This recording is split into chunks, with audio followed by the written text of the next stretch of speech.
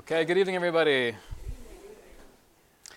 A very special thank you to an anonymous sponsor who's sponsoring this evening shir in honor of a refuah shalema to Hinda Bracha Bas Sima Golda. Ritz Hashem, our learning this evening and the learning and the davening of many others should serve as a schus for a refuah shalema bekarov mamish besoch shar chol Yisrael. Special thank you, as always, to Torah Anytime for sharing this class with those of you who could not be here this evening enjoying the sushi and the watermelon seltzer. Usually in school we learn about the heroes of Tanakh, and when we learn about the holy women, Sarah, Rivka, Rachel, Leah, Devorah, Rus, usually Hagar is not one of the names that we delve into. She's a passing personality in the life of Avram and Sarah, somewhat of a strange and conflicted relationship she has with Sarah Imenu, and there's a lot to get into what exactly was that dynamic, but not for now. But yet she married Avram Avinu, whatever level halachically that marriage was. It was a union, it was an ishus, it was a connection on a very deep level. The background of Hagar, I'd like to explore a little bit where she came from, who she was, her righteousness, her struggle, and then some of the key points we could hopefully take and apply to our own lives, Amrit Hashem. Rashi tells us, quoting the Midrashic source, that Hagar was actually the daughter of Paro. That Paro, when he was exposed to Avram Avinu and he met the family, so to speak, he was blown away by their sincerity, by their kedusha, by their ehrlichkeit. And he said, Mutav shetei biti shivcha b'bayis velo gevira b'bayis acher. Better my daughter, although she was the princess and she had a future of royalty and wealth and prestige ahead of her, I'd rather her be a shivcha, a maid servant in the house of Avram Avinu, to at least have some level of connection with that sanctity than live the life in a different house, in a different palace. And therefore he said, please take my daughter Hagar, raise her, just allow her to sit and watch you. Let her experience the godless, the greatness of Avram and Sarah. So Hagar was the daughter of Paro. Her ancestry, she actually came from Cham. And we know Cham being one of the three sons of Noach, and there is a special or grandson. All of his children were cursed. So officially she came from not such great yichus. However, Paro wanted her to be part of the family of Avram and Sarah, and therefore he gave Hagar to Avram. I'd like to read with you a few lines from Rabbi Yitzchak Isaac Sher. He was the illustrious Rosh Hashiva in Slobodka, where he explains, gives a little bit of an insight into the personality of Hagar. He says, we know that all of the Bnei Bayis, all of the disciples within the house of Avram were very spiritual, very uplifted people. Eliezer was the Rosh Hashiva. Eliezer, we know, Chazal tell us, he was Dolo Mashka Mitoras Rabbeinu, or Mitoras Rabbo. He would gain and absorb the wisdom from his master, i.e. Avram, and then he would share it with the masses. So literally, Avram had different places of disseminating Torah, sharing the truth of Hashem Echad, delving into the insights of morality. And Eliezer was one of the great disciples. He was the Rosh Hashiva. However, Rav Isaac Sher makes a calculation. He says, in the life of Avram, we know that he met Hagar when he was 75. And 10 years later, he married her.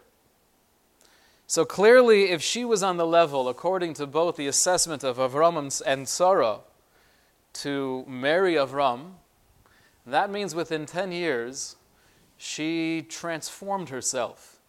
Although perhaps it wasn't her choice in the beginning, it was more her father's pushing her into this particular circumstance. But clearly she soaked it in, and she became one of the disciples of Avram and Sarah, to the point where, according to Rav Isaac Sher, she was able to shed her genetic curse of Cham and Bidava connect with the Kedusha of Avram Avinu. It took her 10 years. On the other hand, we have Eliezer, who was an incredible Talmud Chacham. And he first met Avram when Avram was 73. That's when he became his loyal and trustworthy Eved. Up until the point, at the end of the Parsha, where Eliezer is able to get rid of his own selfish motivations and be totally devoted to Avram Avinu to find a spouse for Yitzchak, only at that point, Chazal teach us, he was able to transcend his yichus. He also came from Cham, and he was now on a different level of Kedusha. That took him 67 years to get there. So what took Eliezer, the Gadol, 67 years, took Hagar 10 years.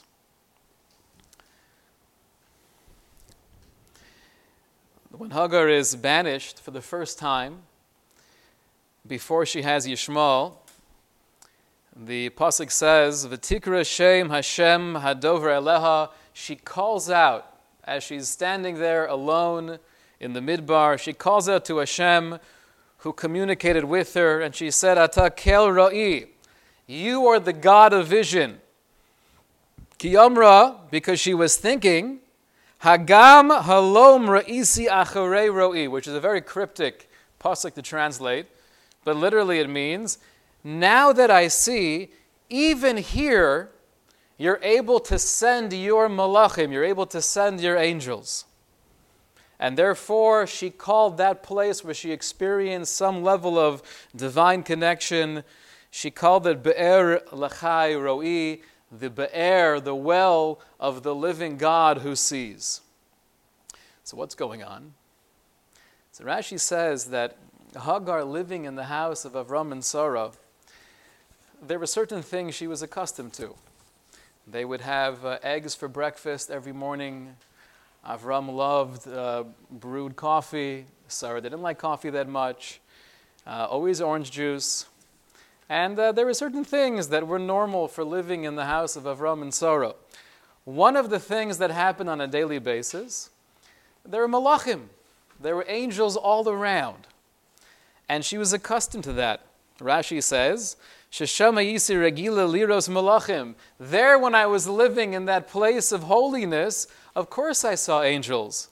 That, according to many, the house of Avram and Sarah was similar or the equivalent to the Beis HaMikdash of the time. That was the makom of the Shechina. That was the place where Hashem was felt in the most tangible way. But she was incredibly surprised that now here I am alone, and I'm still able to have a conversation with a malach. That means the Kedusha, or the communication, is not limited to the Beis HaMikdash, where Avram and Sarah were living, but I could even have that relationship when I'm alone, in solitude, in isolation. And therefore she was expressing her gratitude to HaKadosh Baruch Hu for allowing her to maintain that communication even outside the house of Avram and Sarah. The Ramban adds, he says, V'tikra Shem Hashem doesn't just mean that she was speaking to Hashem and she was expressing how happy she was to be able to still have that connection. But rather, says the Ramban, Hine kriya Shem Hashem hi tefillah. That expression is an expression of prayer. She was praising Hashem either b'machshava, either in her mind or actually verbalizing it.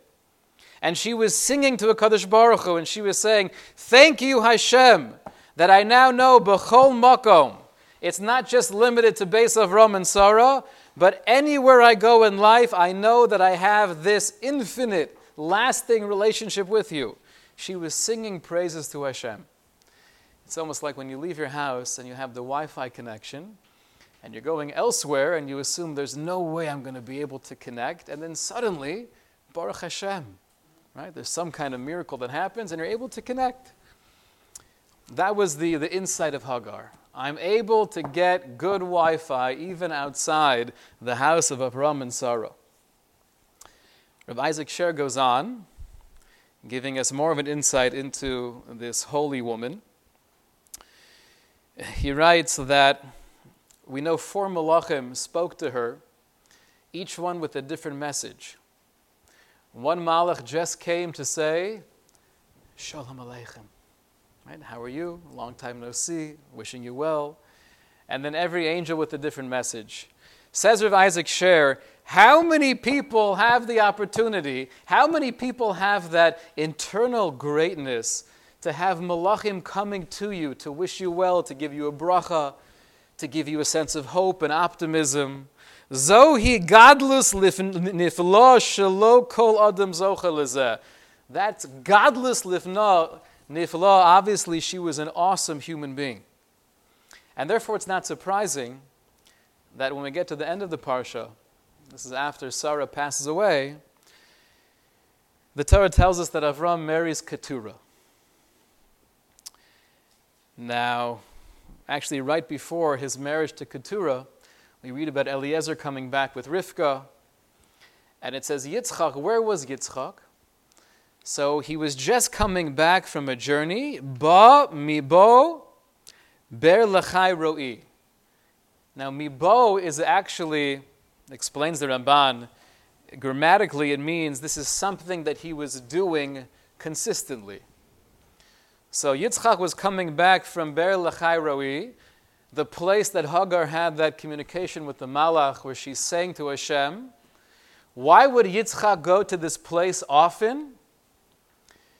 Because they had a really nice cafe. It was beautiful.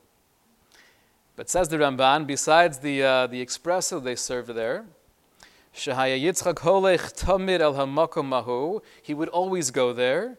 Ki hu lo makom tefila. That was a place of prayer. That was a place where the energy was so powerful. For what reason? Because that's where Hagar was able to sing Shira to Hashem. That's where Hagar had that communication with the Malachim. So it wasn't just significant in the life of this particular human being, but Yitzchak Avinu, the Ola Tamid, he would go there consistently to daven to HaKadosh Baruch Hu. And he was coming back from there when he met his wife for the first time. At the end of the parsha, we have Avram marrying Keturah, and the Medrash tells us Keturah is Hagar. Same exact person. So when you think about it from just a very human level, your father gave you to us, so to speak, to learn from us, to grow from us, which she did. And then you were banished. You were expelled from this house, not once but twice. And then somehow, towards the end of Avram's life, he finds Hagar again, and he feels it to be appropriate to marry her again. So one basic question is, if her name was Hagar, why is the Torah calling her Keturah? So explains the Medrash Rabbah. Keturah, this is in the middle of source number 11. Amar Reb Rachia, Afal Gav Da'at Amar. Even though it says that when she was expelled from the house, V'telich v'teisa b'midbar, that she went and she wandered in the desert, and therefore you might assume that she met other people, and maybe she remarried. She didn't stay loyal to Avram. You might assume that. The Torah therefore tells us, call her not Hagar, but call her Keturah. Ketar is a type of knot. Meaning to say, right, when you tie the knot, that means you get married. So Keturah is, she never untied the knot, so to speak. She kept herself closed off from the rest of the world, although it was extremely difficult to do so, although obviously she felt rejected and dejected, being thrown out of the house of Avram Avinu. But nonetheless, she was Keturah. She didn't marry anybody else. She didn't betray Avram Avinu on any level. Now, we mentioned last week, and it's alluded to in the Chazal we just quoted, that when Avram tells her to leave, it says, V'telech v'tesa b'midbar, that she went and she wandered in the desert, in the wilderness of Be'er Sheva.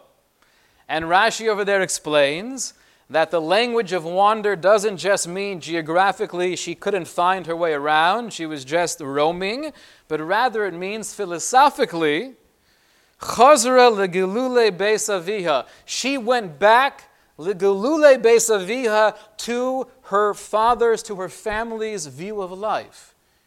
She went back to what they believed in Egypt. She went back to primitive, old-fashioned idolatry. So that makes the story so much more complex. You have somebody who comes from a very, cursed background.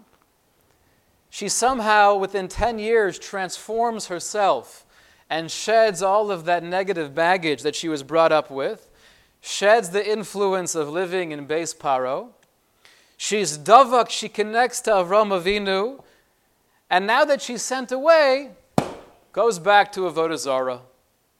That means her very faith in everything that she learned, everything that she inculcated in the house of Avram Avinu, it wasn't there.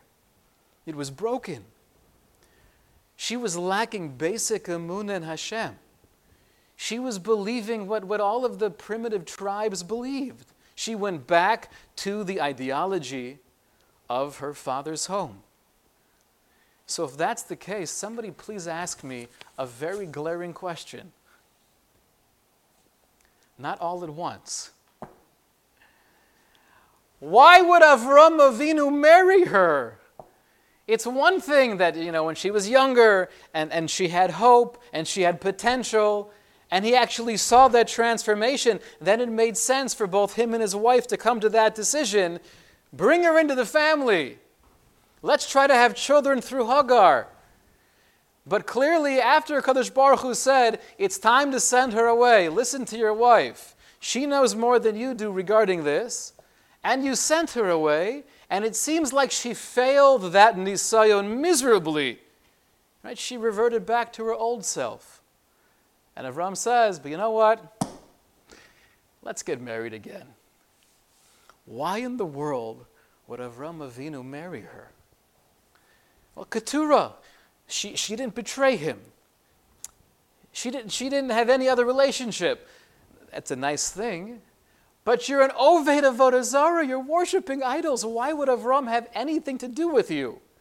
You got sucked back into that false deception that he's been spending his life trying to disprove. The whole goal of Avram Avinu in one line was to flood the world with the light of morality, the light of monotheism.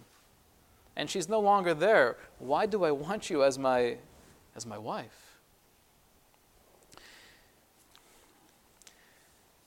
So I want to read together, this is from the Yefei Toar, one of the early commentators on the Medrash Rabbah, Reb Shmuel Yafa Ashkenazi.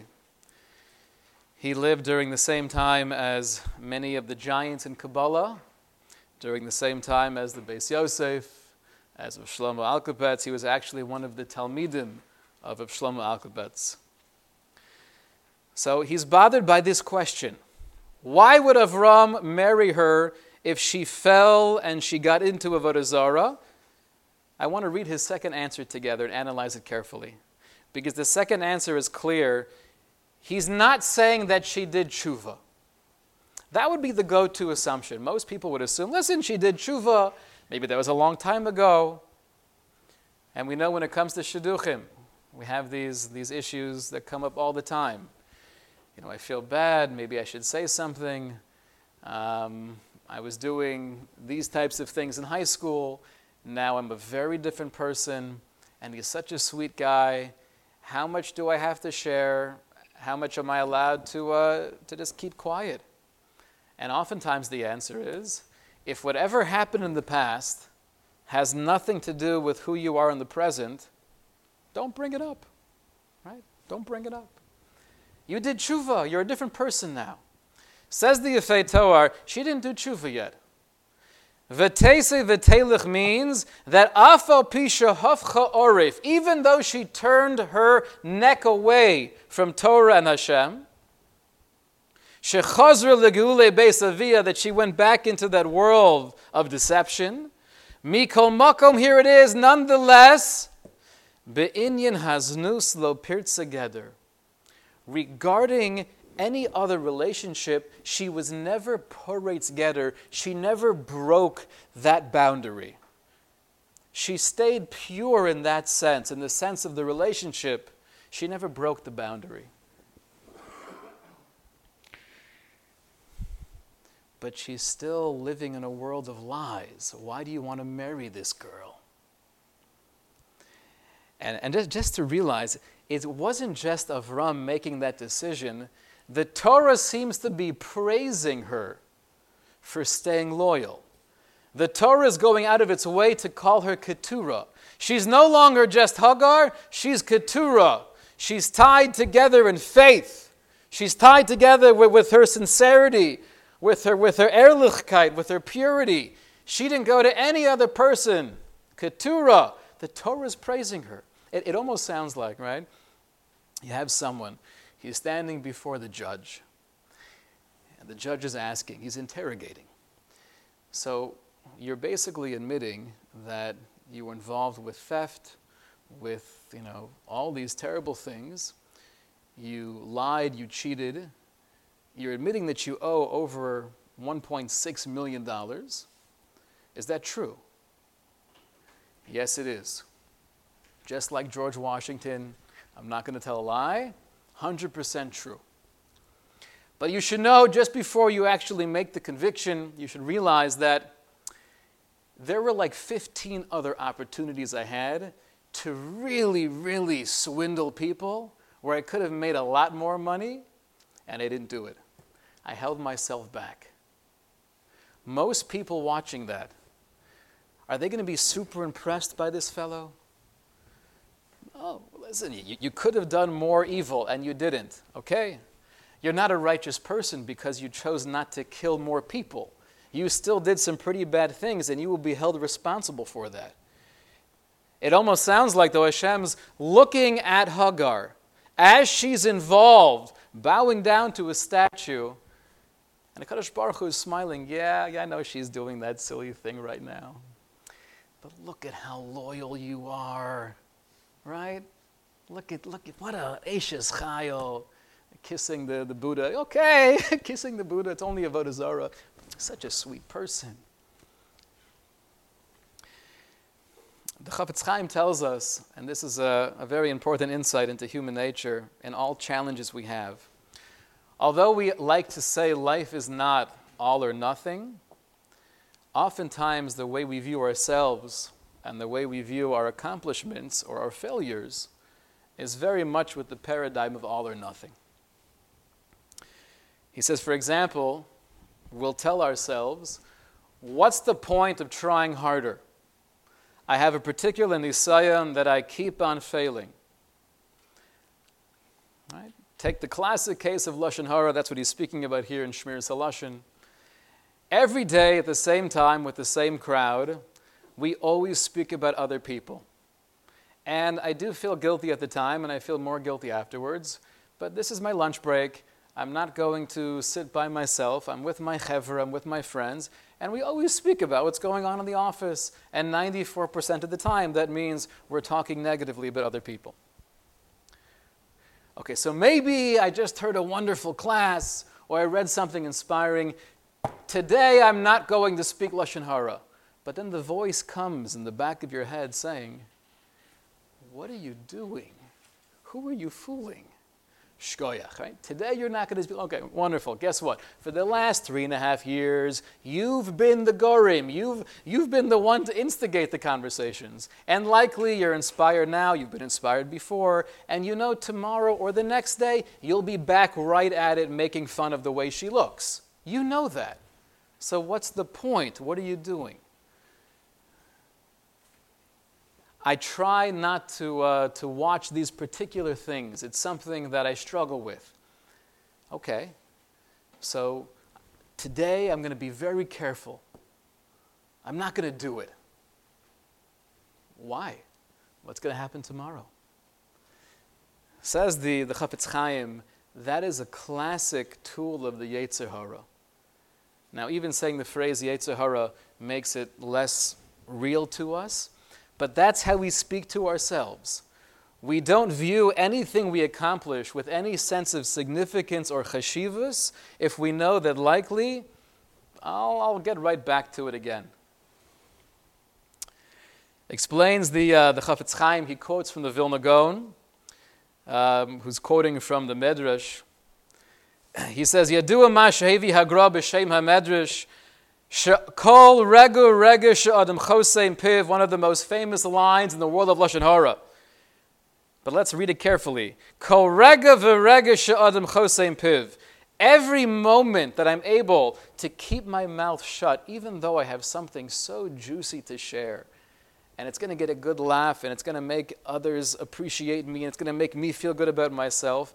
But if I'm able to just keep my mouth shut for this one moment, I will be zoche to that eternal light that not even the greatest angels are able to imagine. Says the Chafetz Chaim. The Chazal does not say, for every week I'm able to control myself in whatever my area of challenge is, or for every month I'm able to be misgaber, to transcend this thing that's been holding me back until now. Rather it says, kol rega v'rega, every moment. Why is it focusing on every moment? Explains the Chafetz Chaim, because the intent of this chazal is, don't look at life as a package. Don't look at your success in Ruchnius as over these 5 years. We have ups and downs. But rather, b'chol rega, whatever I was doing yesterday and 3 years prior, and whatever I may be doing an hour from now, that makes absolutely no difference. If I could somehow have the gevura, have the courage, have the faith, that in this moment, in this chelik of chayim, of this portion of life, I'm going to have the ability to push through and not succumb to the challenge, we can't even imagine the level of nitzchias of eternity we will be zocha to experience. He says that there was once a young man who was asking one of the rabbis of the community, he says, what do I do?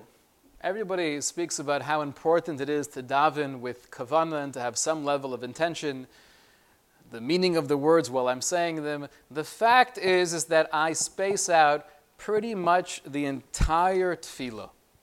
I can say the words, but it's meaningless to me.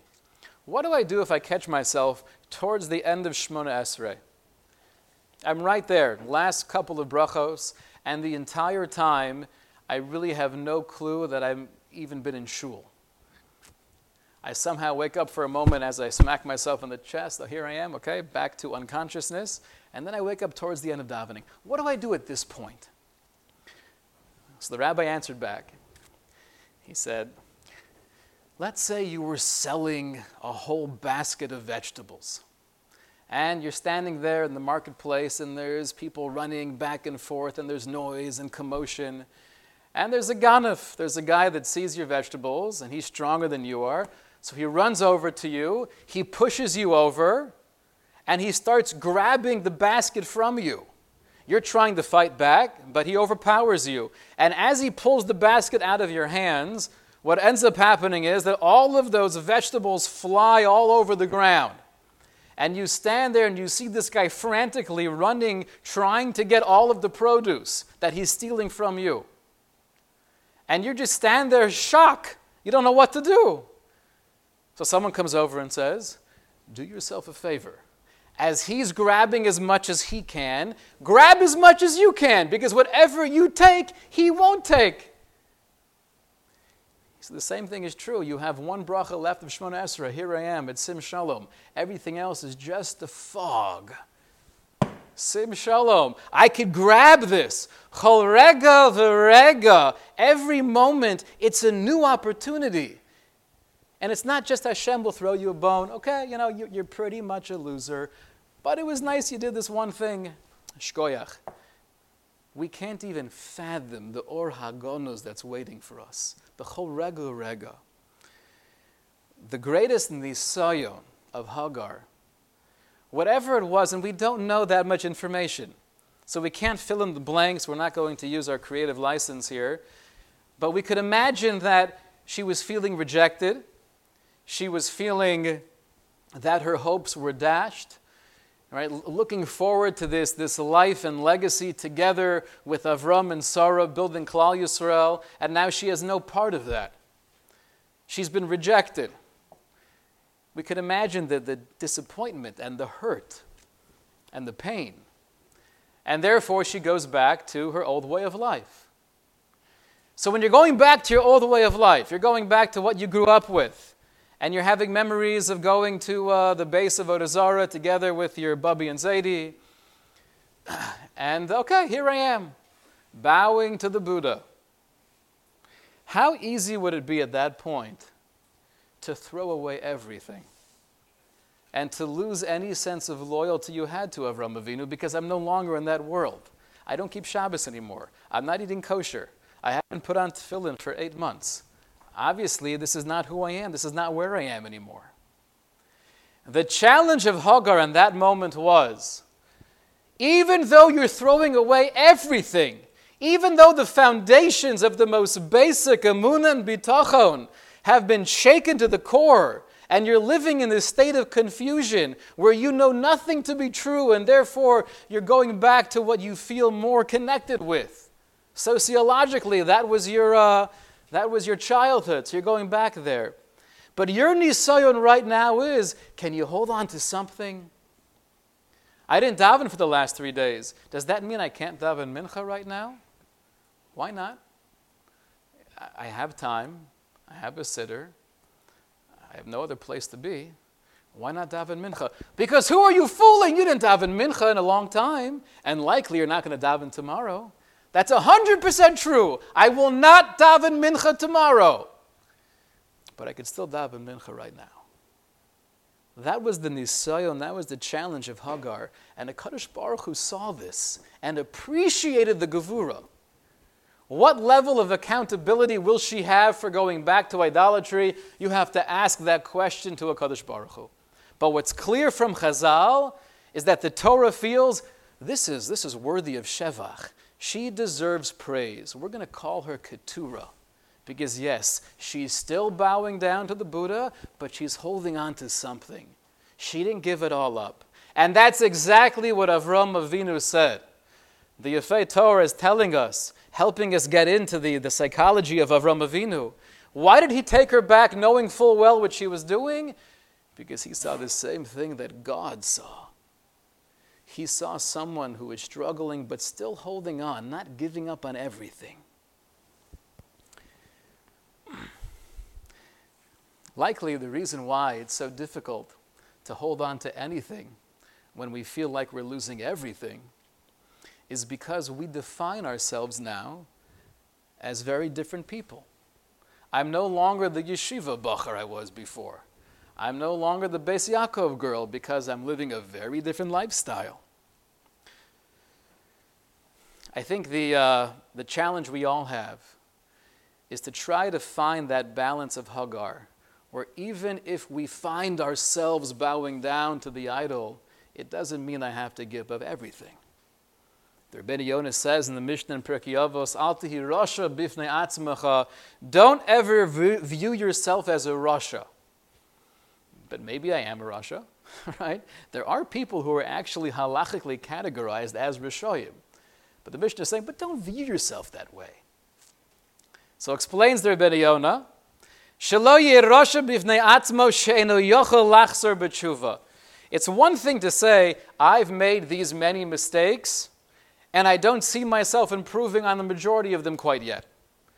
But if I define myself as a Rasha, I'm not saying that I've made a mistake, I'm saying I am a mistake, and therefore, what's the point of changing?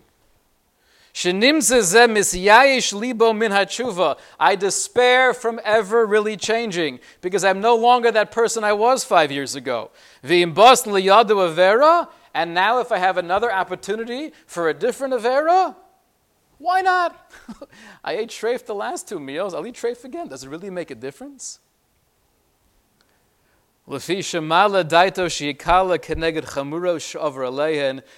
we think to ourselves, this is not much in contrast to what I've been doing. So Atiyah Rasha B'atzmecha means I can't view myself as an entirely different person. There's no such thing as being a Rasha. You might be halachically classified as a Rasha. You might be puzzle for Eidus. You might be invalid to give testimony. Because halachically, you're in the category of a Rasha. But you intrinsically are not evil. I've made mistakes. I am no longer Shomer Torah and Mitzvos in a way where I could count as an aid during a Kedushin. That's a bummer. What do I do now? Dasan and Aviram, these are names we know, they were the troublemakers throughout the Midbar. The Rush, in his commentary to the Chumash, was bothered by the question, if all of the bad people died, all of the Jewish Rishoyim died during the 3 days of the intensity of Choshech, so how did Dasan and Aviram somehow get out of Mitzrayim? They were also Rishoyim, right? So what did they do? Explains the Rush in source number 17. He says, Yesh Lomar, the answer is, Afal pi shehaya Rishoyim, lo nisyashu min ha'geula. It's true. They were also classified as Rishoyim, but they had one thing going for them, which was they never despaired regarding the redemption. They had this iron-clad faith that HaKadosh Baruch Hu will take us out of Mitzrayim. Keeping Shabbos still? No. Keeping kosher? No. Taras and Mishpacha? No. But lo nisyashu min ha'geula, I haven't yet despaired. And explains the Rush, it was that one maila, it was that one quality that separated them from all of the other many, many people who perished and didn't make it out of Mitzrayim. Their ticket to Geula was, I still believe that the Geula will come. Sometimes the one thing we have is the one thing that could change our lives forever. The only way, though, to have the strength of Hagar, to have that ability not to give up everything when so much has been lost, is not by maintaining faith in HaKadosh Baruch Hu, but it's in maintaining faith in myself as well. And these are the immortal words of Reb Tzadok HaKohen.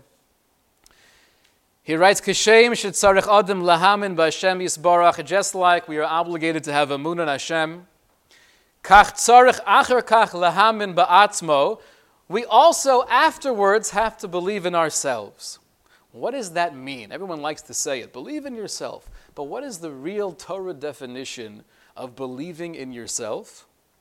Ratzah Lomar explains with Tzadok, Sheyesh LaHashem Yisbarach Esich Imo, that Hashem still wants to have a relationship with me. V'she'einenu poel botel, and what I do is not worthless. What I do is not temporary. Every maisa, every point of struggle, every conflict is eternal. Rak tzarech lahamin ki nafsho mimkor chayim yisbarach shmo. We have to remind ourselves, we have to enhance that emunah, that I am not just here today and gone tomorrow. I'm a nefesh tahora, I'm a neshama tahora. V'Hashem yisborach, and here's the key line. V'Hashem yisborach misaneg u'mishtasheya ba kishe'osa ritzono. And Hashem derives pleasure and joy when I'm able to do His ratzon. I wasn't doing it for the last many years, and I'm not going to do it tomorrow. It doesn't take away from the oneg, the pleasure, the nachas that HaKadosh Baruch Hu has when we're able to say, you know what? I don't need to be consistent. I'm allowed to be inconsistent in my avodas Hashem if being inconsistent means I'm coming closer to Hashem. And Hashem derives immense, limitless pleasure from our inconsistency. The Rebbeinu Yonah says, sometimes we feel that certain things are not worthy of Hashem's recognition, or not even worthy for me to pay attention to. The Rebbeinu Bechaya, rather. And he writes in the Chovos Levavos, Al timad beinecha shum tova sheta'asena lishmo. We should never look at anything we do with a sense of sincerity as small or insignificant. Afilu b'mila, even a word we say, even a gesture, even a smile to someone. Ki ma'at mimcha rav etzlo. And these are words that my Rosh Hashiva would say often, and these are words that I think are probably kedai for us to say to ourselves often.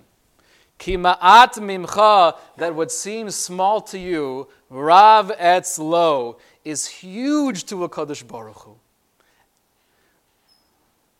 The example he gives is we look up at the stars, and we see all of these trillions and trillions of little tiny dots. Right? It reminds me of Lion King. But in reality, we know that those little tiny dots are actually massive. Okay, so we have a telescope, and it looks a little bit bigger. Says the Rebbeinu Bechaya, Ki ma'at mimcha rav etzlo, we have no concept of how incredibly transformative any ounce of gevura is to Hashem. That nachas, that oneg that we bring Hashem, even in our inconsistency. I think the outcome of this conversation and getting more of a clarity into the struggle and also the accomplishments of Hagar is not just how we view ourselves, but it's also how we view others. Often we can look at someone who is doing many, many things inappropriate, wrong, krum, whatever language you want to use to put somebody down, and we have many different forms of doing so. And therefore it's easy to write them off. It's easy to feel that I am so much better than you are, right? That sense of superiority just comes so naturally. But if the HaKadosh Baruch Hu was able to look at Hagar as she was reverting back to idolatry and praising her as Keturah, because in Hashem's vision he saw the challenge and he saw her success, then really we have to pause. How could I put anybody down? And maybe I'm not doing it consciously, but subconsciously, there's so many times where I'm able to make myself feel better than you based on one of hundreds or thousands of different factors. But I have no clue who you really are, and I have no clue what your struggle really is. And when it comes to viewing ourselves, I want to end with a letter that was composed by Rav Yitzchak Hutner. And it's interesting, I don't have this part photocopied, but in the beginning of the letter he says, I feel bad that I haven't responded in a while. It sounds like he received a few letters before. But he explains, he says, just like when you're sitting next to somebody, sometimes silence can be the greatest form of intimacy. We don't have to say anything and we can still connect.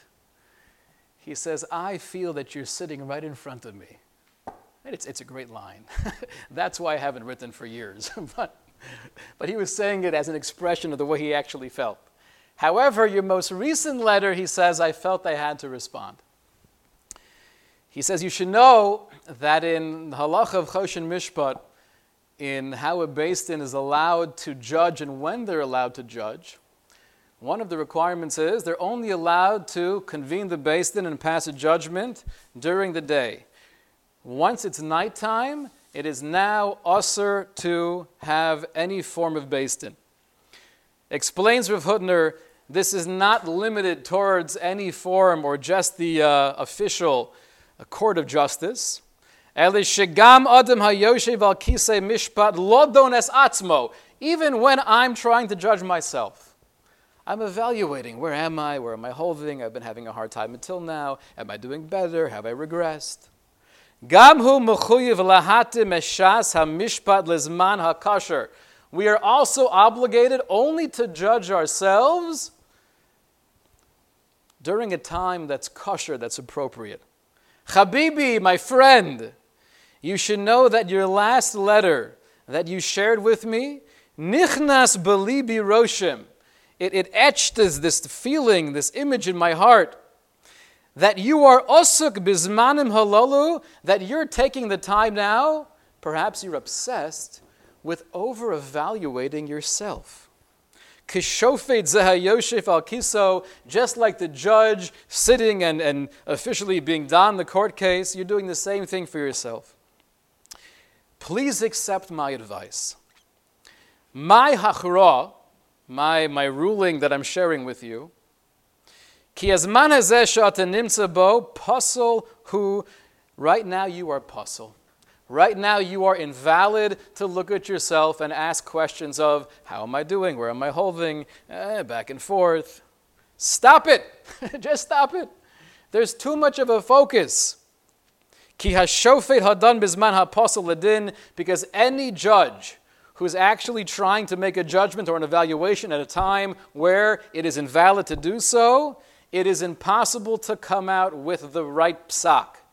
You are going to get to something totally warped based on the fact you're not in a healthy place. So what's my advice? Stop thinking about yourself, stop overanalyzing where I am, where I'm holding, and rather, malei es chovosecha. Just do what you got to do. What are my obligations? What are my responsibilities? V'amod b'nisyosecha mitoch chedva panimis, and try to withstand the nisyonos of life with a feeling of inner joy.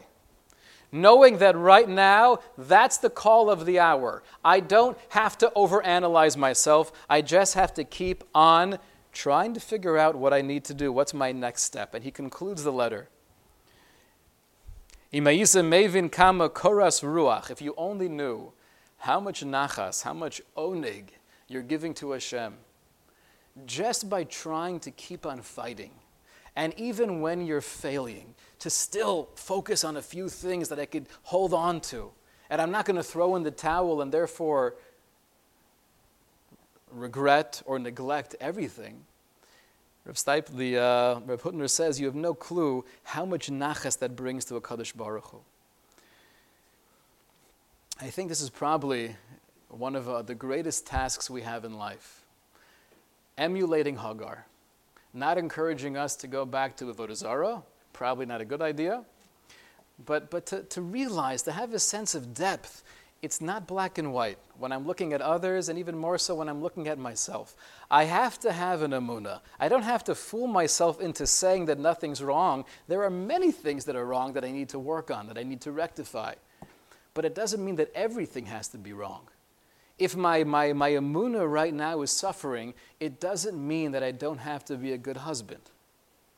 If right now my tefillah is not what it was before, it doesn't mean I don't have to work on being a better father or a better mother. If my relationship with my spouse is not great, it doesn't mean my tefillah doesn't have to be great. Every moment, every opportunity is really a world unto itself. We should be zocha to emulate the example of Hagar, never to throw in the towel, and any little bit, every ounce, HaKadosh Baruch Hu says, Rav mimcha, or ma'at mimcha, whatever you might think is small, Rav etzlo, it gives Hashem incredible nachas. Shkoyach.